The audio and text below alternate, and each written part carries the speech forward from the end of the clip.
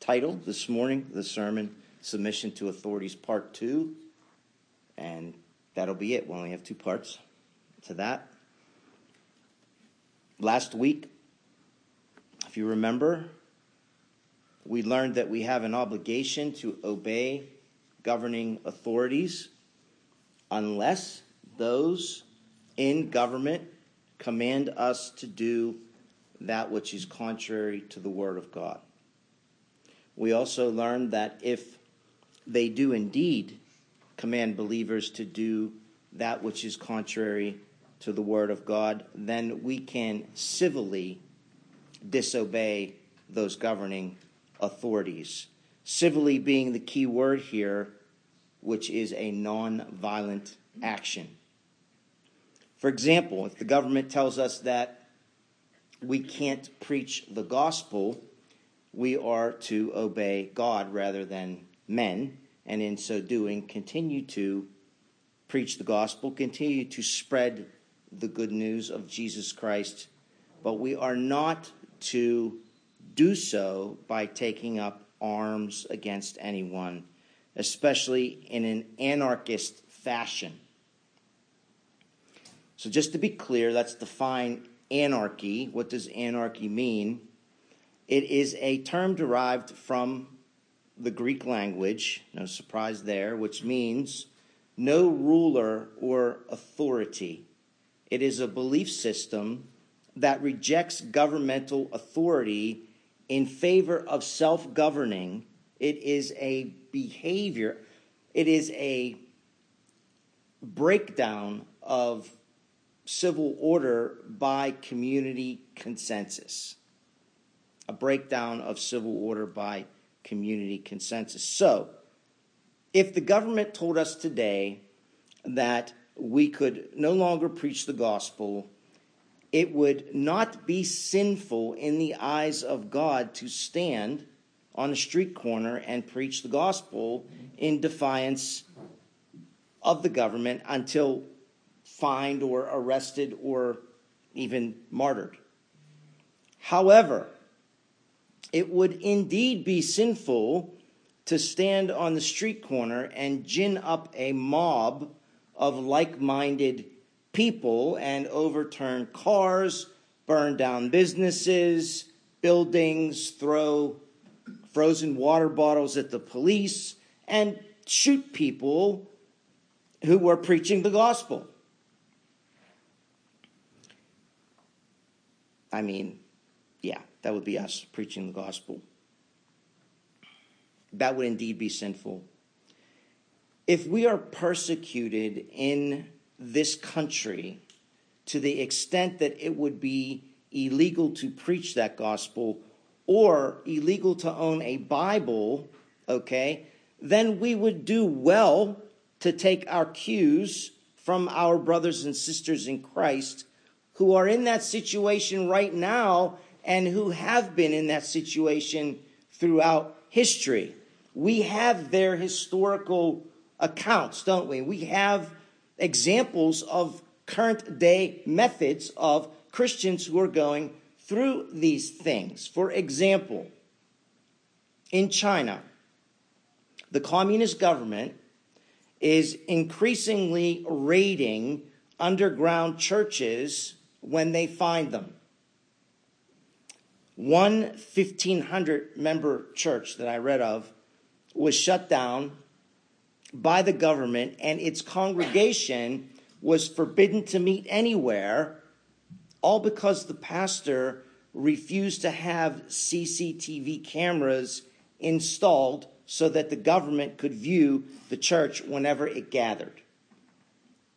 Those parishioners that were disbanded have gone further underground, and now they'll do what many of those do in China, Christians. They will meet in people's homes. They also meet in barns and in the woods and things of that nature.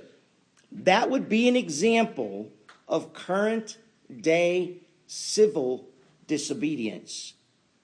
Now, please allow me to follow this example of China out to the end for our purposes. I could do this with several countries, but we only have time to look at one for our understanding this morning. Under a fairly new law, I looked it up in China, Chinese officials can and are now taking people's jobs away from them if they find out or hear that a particular citizen is a Christian, and especially if they are said to attend a church. They are investigated. All smartphone apps that allowed Chinese citizens to read and listen to the Bible on their phones have been banned in China. All online sales have also been banned of what? Bibles. In China, if you go to Amazon's website and you search for Bibles, there are none there because the Chinese government blocks them out. It is also illegal in China to proselytize. The word proselytize means converting someone to your religion or your faith system. So whether you are Chinese or whether you are a foreigner visiting China, it is illegal to proselytize or try to convert one of even your family members or friends, your co-workers, to Christ. It's illegal. It's also, as I said, it's illegal to sell Christian Bibles. However, there is an official, and I couldn't find an example of it to read. There is an official Chinese Christian communist Bible, so I've read, which was rewritten by the Chinese government and which can only be purchased in one place in China. And if you purchase it, you are required to give your name and your address and the name and address of the church you supposedly attend. Then in turn, this is what the article was about, the government will assign someone to you to follow you and spy on you to find out where your church is meeting and who else attends your church so that they can come down on them. Many people do not realize this, but China already keeps track of where their citizens are at all times, where they go, and even what they eat, what they buy, whether it's groceries or clothes. Everything that you do in China is monitored through facial recognition within it is the largest labyrinth of cameras of any country in the world, and each smartphone that is sold in China also has GPS tracking on it. Now, as a sidebar, if you really want to watch some cool documentaries, not cool for Chinese people, but go on YouTube and just type in Chinese cameras, Chinese camera system. You'll see the actual videos of the cameras, where they're located. They have cameras everywhere, and I mean everywhere. And they have the most advanced software, facial recognition software, that anyone's ever seen. And they will literally follow everything that you purchase. And just to give you one example, they will look at all the groceries that you purchase and all the restaurants that you visit. And if they feel that you are eating in such a way that is bad for your health and is going to be taxing on the Chinese healthcare system and economy, they have a point system, and they take points off of you. And likewise, if you eat in a healthy fashion, they give you points. And this is with everything. You get good grades in school, you're a young adult, you get points. You get bad grades, you get points taken away. All these different things. And if you're a troublemaker, an anarchist, okay, you can be, not only have your points sacked, but you will also be prevented from flying out of the country and driving out of the country. So they keep this incredibly tight rein on their citizens, and it is fascinating to watch because you could just see, when you compare it to some of the legislation that's being introduced in the United States, you could see what some lawmakers are trying to do here. Anyway, by the way, all Christian crosses have been eliminated in China. You won't find a cross. You can't buy a cross. Okay? Chinese Christians are now being detained in what have been nicknamed brainwashing camps. They are held for 10 months if the government deems it necessary for whatever reason that they want to come up with. They are imprisoned in a windowless room with no ventilation, and they are subject to torture and abuse. They even have a name. The arm of the government that handles this is called the United Front Development. And within the United Front, officials use these intimidation tactics and threats and beatings, and they try to force detainees to try to renounce their faith. One of the pastors that was held in this camp, after he had been there for a week, said that death starts to look much better than staying there for another week. His name was Pastor Lee. People emerged from there in very poor health and whatnot. Now, I could go on and on, like I said, with examples, but, we could look at countries like Indonesia, which is very bad, India, I was surprisingly how bad India has become in persecution of Christians, and then the absolute worst is North Korea. What I want you to see, I should say, is what most of these Christians do under real and dangerous persecution. What do Christians around the world do under real and dangerous persecution? Well, like the first and second century Christians, and like those hundreds of reformers who were sought after for death by burning at the stake at the hand of Queen Bloody Mary, her nickname. She was the first ruling queen of England. Those Christians, like these Christians today in China and around the world, didn't, and today don't, take up arms against their respective governing authorities. If they did, if they did, what they did would not have been called, or could not be called, civil disobedience, but instead it would be called anarchy, which is why we looked at those two definitions. And as such, it would have been much less effective, especially in the long run, okay, such as the way it is in China, to make any headway, because you would come under perpetual abuse and martyrdom if you took up arms.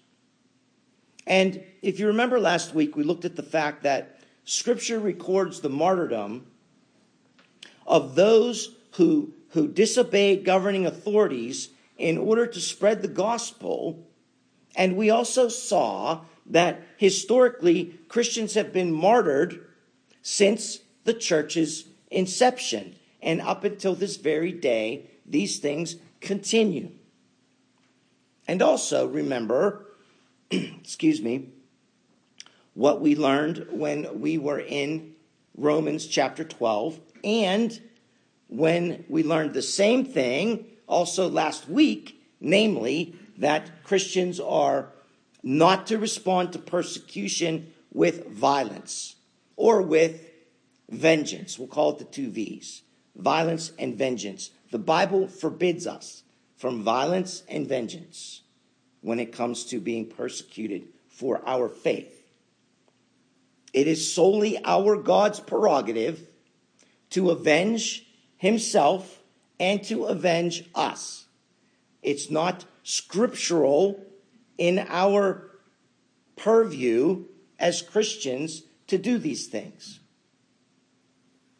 Remember the historical narrative that we read of Hebrews 10:34, where the Christians are said to have not only acted compassionately toward their fellow believers who had been imprisoned for their faith, but also they joyfully accepted the plundering of their possessions and their property because they knew that they had a better possession, an abiding one, an eternal one waiting for them in heaven.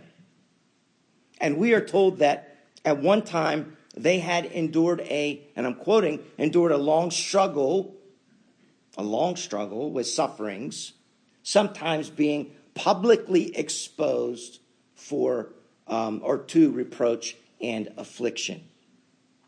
Now, this call to endurance in suffering for the Christian faith has been understood as the norm for centuries past.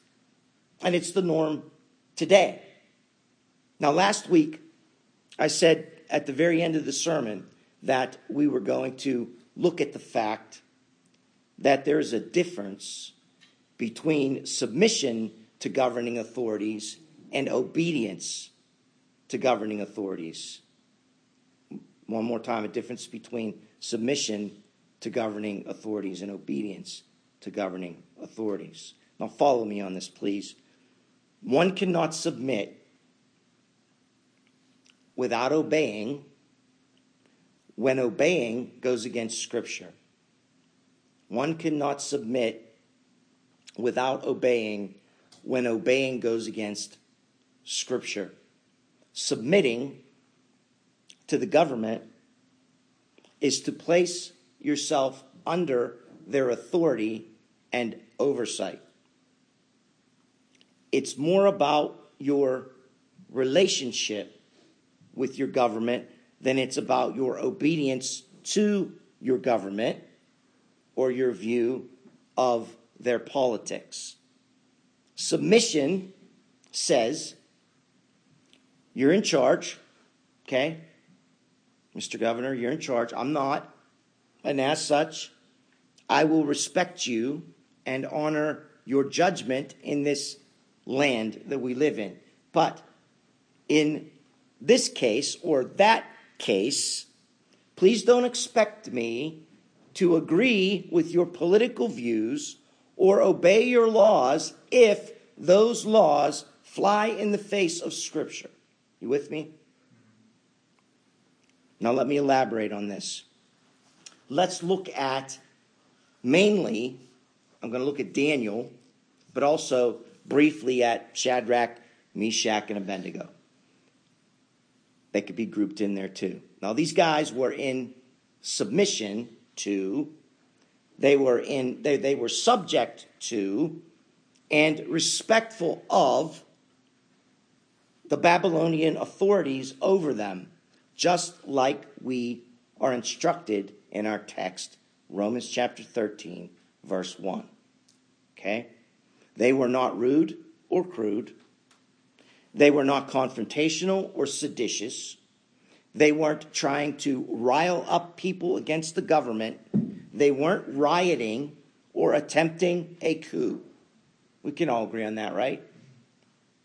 Like Romans chapter 13, verse 5, they were in subjection and they were doing nothing to invoke God's wrath or to call it into question in regard to their own conscience.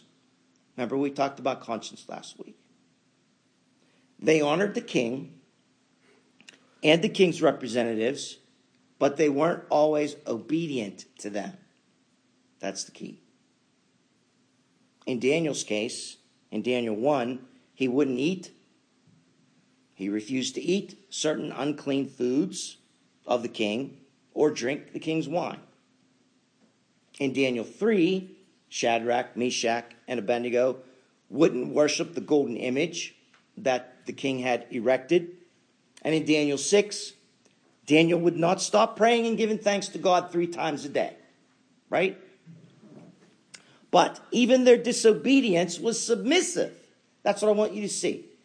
Their disobedience was submissive. They acknowledged and yielded to the king's authority to punish them and put them to death if he wanted to. That's what they did by submitting. They didn't leave. They didn't run. They didn't hide in the woods. Not that any of that's bad. They didn't do any of that.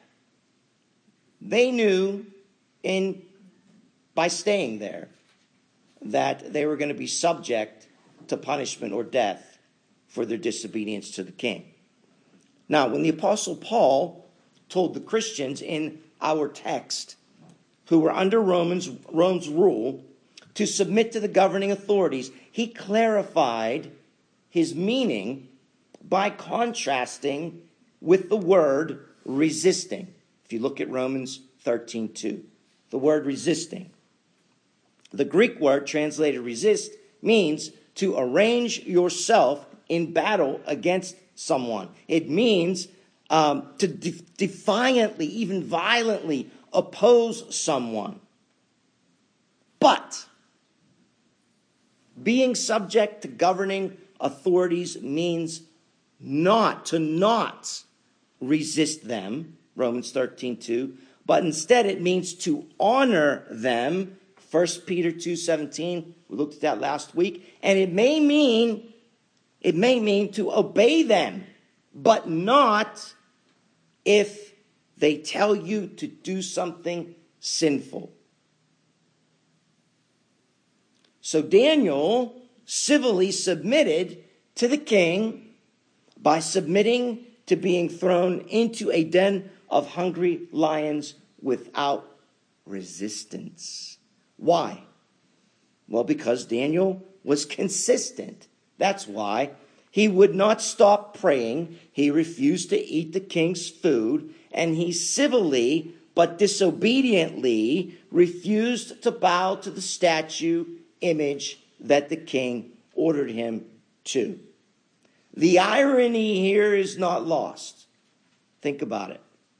Remember, it was while serving King Nebuchadnezzar, the Babylonian king, that Daniel prophesied and affirmed the superiority of God's kingdom over every human kingdom.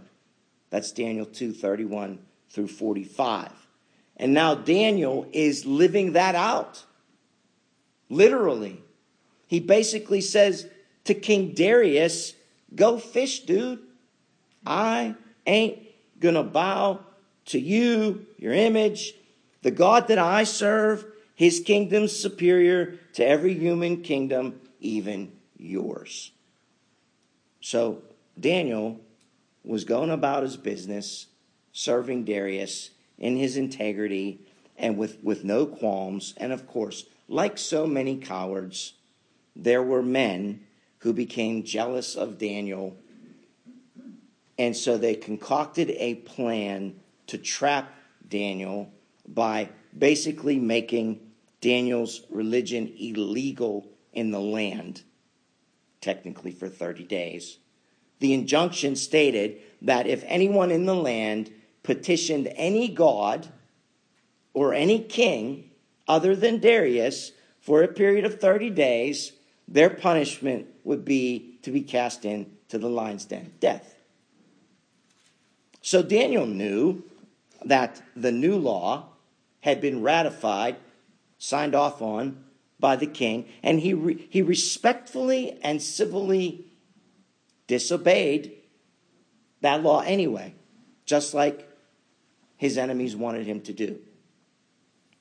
Daniel wasn't going to petition any god besides the God of Abraham, Isaac, and Jacob, and he surely wasn't going to petition an earthly king in place of his God. His enemies knew this. Does this remind you of anything? Maybe in our day, maybe in the past year, maybe during the height of the COVID pandemic. You couldn't by law gather for church services in the state of California there for a time, for example. If you did, you could be fined, and some were, or if you lived in Canada, you could be imprisoned, and some pastors were.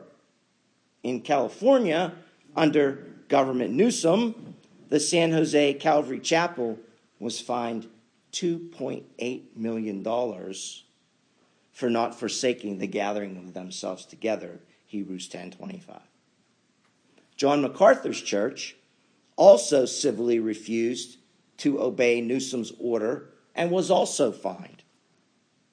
As of April 22nd of this year, after legal battles, the San Jose church lost its court battle and was ordered to pay the $2.8 million fine, while MacArthur's church won their court battle, and they have been awarded, some newspaper articles that I read said $400,000, and some that I read said $800,000. But they were awarded money by the court in restitution, which they said that they were going to donate to the Thomas More Society, they are the lawyers, the Thomas More Society that represented, the organization that represented MacArthur's church. Or how about the governing school boards exercising their authority to teach 5-year-old children about gender identity and non-binary pronouns? And I could go on and on and on. Parents could civilly submit, if you look at the news, they could civilly submit to the authorities in the state of California and send their kids to school just like you do any other day of the week. But some of them chose willful defiance because they know that the scriptures teach against such lunacy, and that such lunacy is also a violation of wisdom and sheer common sense. And such, they civilly disobeyed the school board's new mandates and refused to have their children attend the classes where their children would have been taught about gender preferences and gender reassignment transitioning. And like Daniel, they might be thrown into the proverbial lion's den. They may be civilly expressing their God-given state governing right to voice their disdain for such unbiblical mandates imposed upon their children in a public school meeting. And as such, they may get unjustly arrested like some of the other parents did, or they might be put on an FBI domestic terrorist watch list, which some of them were, a watch list created by the Federal Justice Department because they chose to exercise their First Amendment right to voice their concerns at one of the local school board meetings that should have absolutely nothing to do with the federal government at all, let alone have anything to do with teaching our children about genital reassignment surgery and or the notion that their children were born racists and as such are the main problem when it comes to all of our social woes and ills as Americans simply because of the color of their skin. Now, if you are one of those parents that I just described out there in internet land, I know none of you are, but some of you might be, and you acted this way, or you found yourself having to act this way at a future school board meeting, expressing your disdain for such ridiculousness, you've done nothing wrong in the eyes of God. That's what I want to convey. You've done nothing wrong in the eyes of God. Because all those things that I just listed are not biblical. And you can civilly voice your disdain for those things without breaking the law by exercising your First Amendment right and telling them that this is what your faith tradition, your Christian faith tradition, and its holy book dictates. So in other words, let's just hypothetically say you made yourself subject to the governing authorities instituted by God. You paid your school taxes. You have followed the school board's protocol for launching a concern or complaint. You went to the school board meeting. You waited in line. You didn't speak past your time. You didn't resist those authorities by inciting violence or harm to anyone, no anarchy.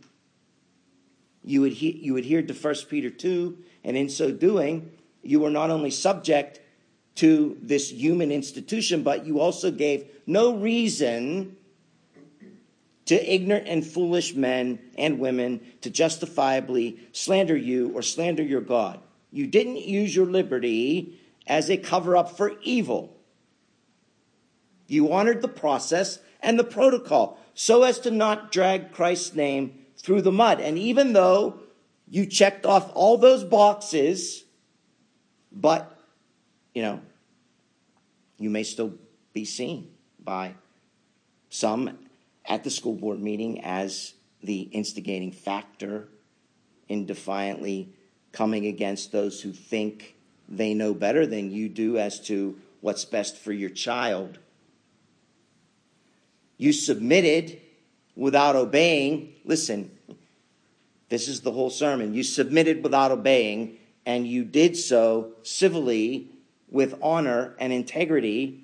And despite your carefully worded and respectful delivery of what you oppose at the school board meeting, their actions, you're still labeled a bigot or whatever, white supremacist, homophobe, your evil intentions and your propagation of your archaic Christian agenda as you express your disagreement for a curriculum to be taught to your child whereby an LGBTQ or a critical race theory teaching agenda has been included. And now, given your audacity in suggesting that this new curriculum be changed back to its former ways and excluding the rights of LGBTQ people, you have been officially canceled.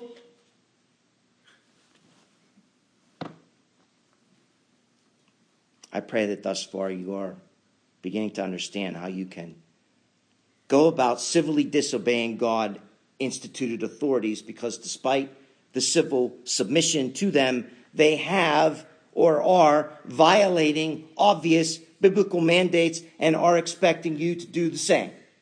Does everybody see that? Now,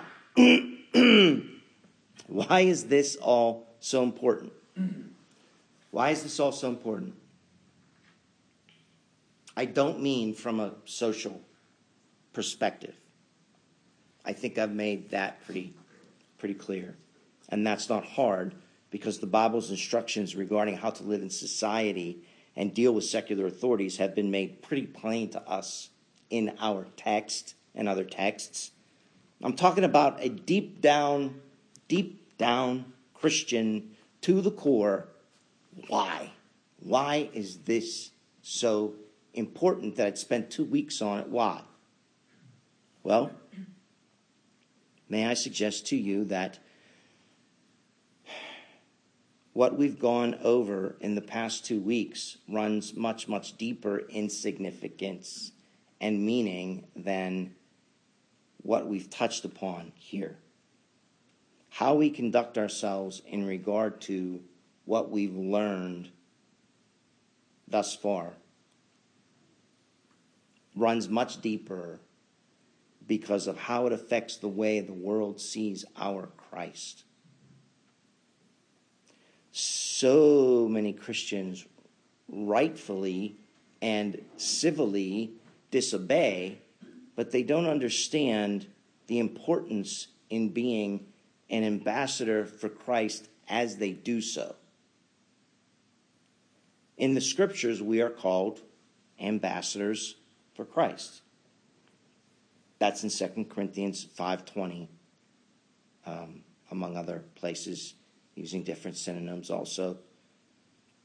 Just a few verses further down there in 2 Corinthians chapter 6, verse 3, as Pastor Scott read, we are told to give no cause for offense so that the ministry will not be discredited. Verses 4 through 10 go like this. I'm going to read it quickly. But as servants of God, we commend ourselves in every way by great endurance in afflictions, hardships, calamities, beatings, imprisonments, riots, labors, sleepless nights, hunger, by purity, knowledge, patience, kindness, in the Holy Spirit and genuine love, by truthful speech and the power of God, with the weapons of righteousness for the right hand and for the left, through honor and dishonor, through slander and praise. We are treated as impostors and yet are true, as unknown and yet well known, as dying and yet behold we live, as punished and yet not killed, as sorrowful yet always rejoicing, as poor yet making many rich, as having nothing yet possessing everything. Okay, I want you to really latch on to verse 3 there. Giving no cause for offense in anything so that the ministry will not be discredited. Doesn't sound like those Christians were taking up arms or doing anything without the utmost civility, does it? It doesn't look like they had an attitude of rebellion even. Okay? They weren't slanderers.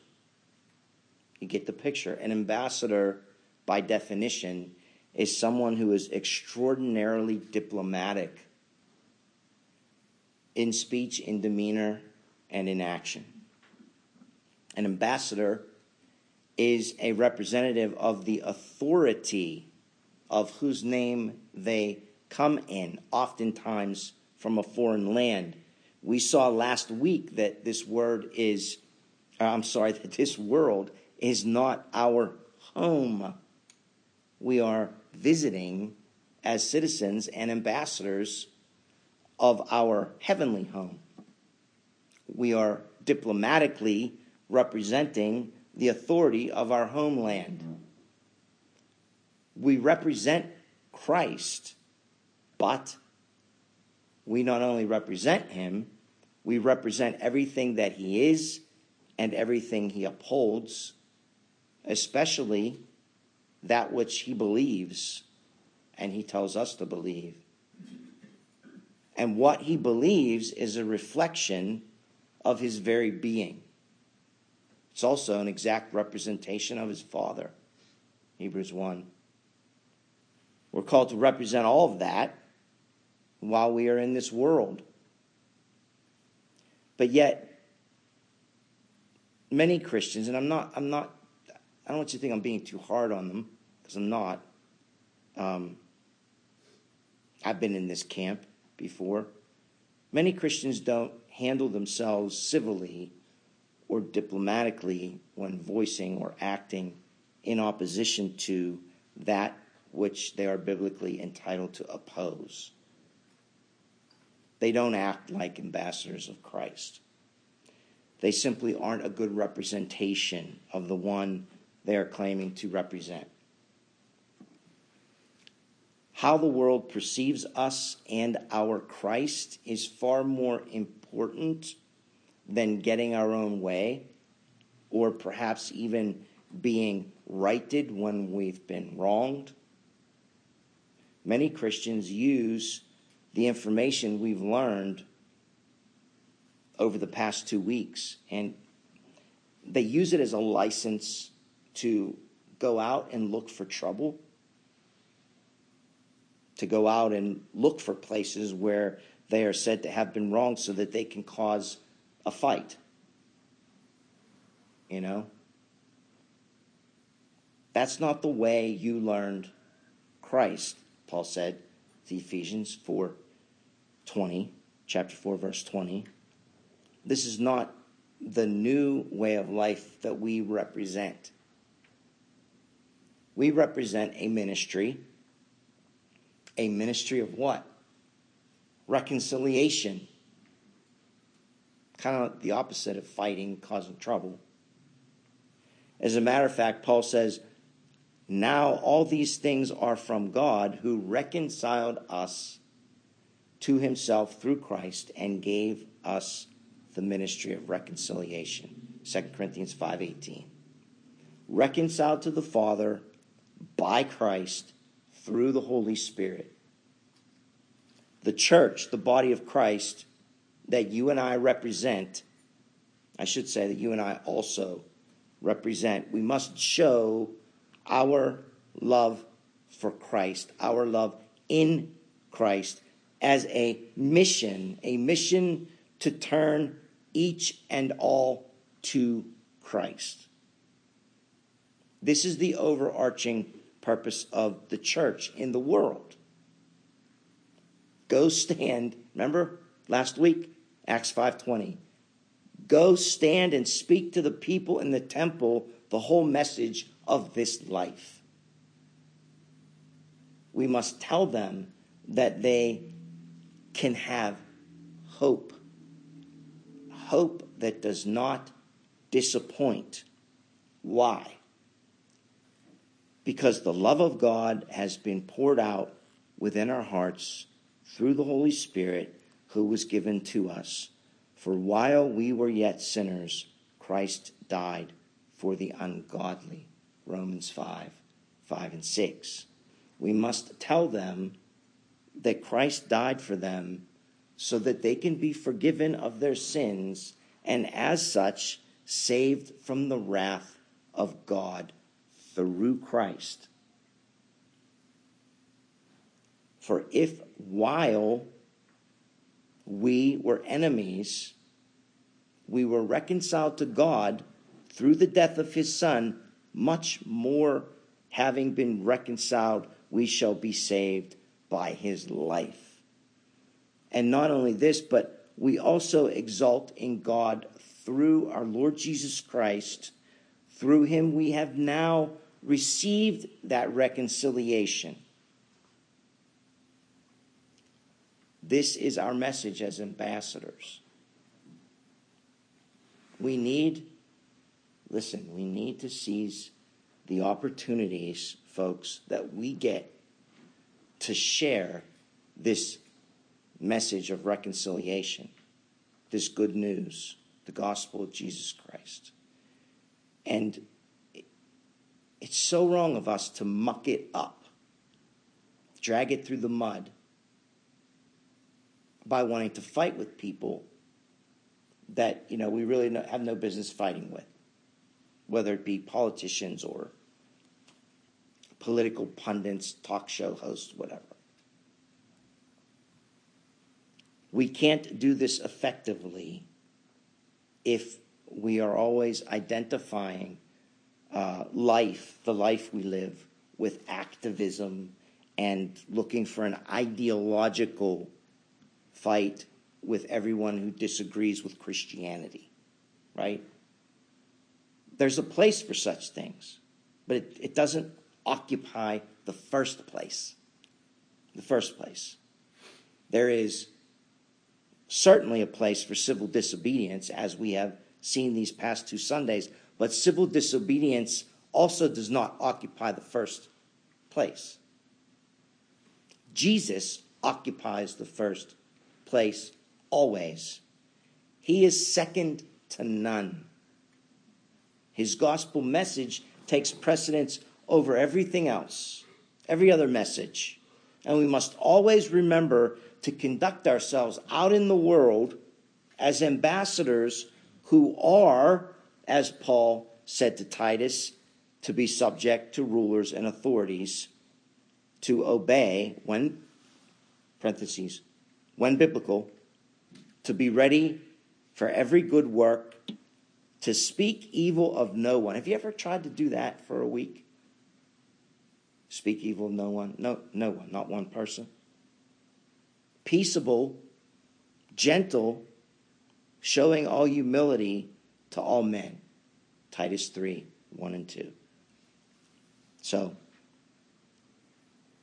let's obey the government unless they go against the word. If they go against the word, we can resist civilly. And let's make sure that our number one priority is ambassadors of this message of reconciliation to the Father through Christ by way of the Holy Spirit. Let's pray.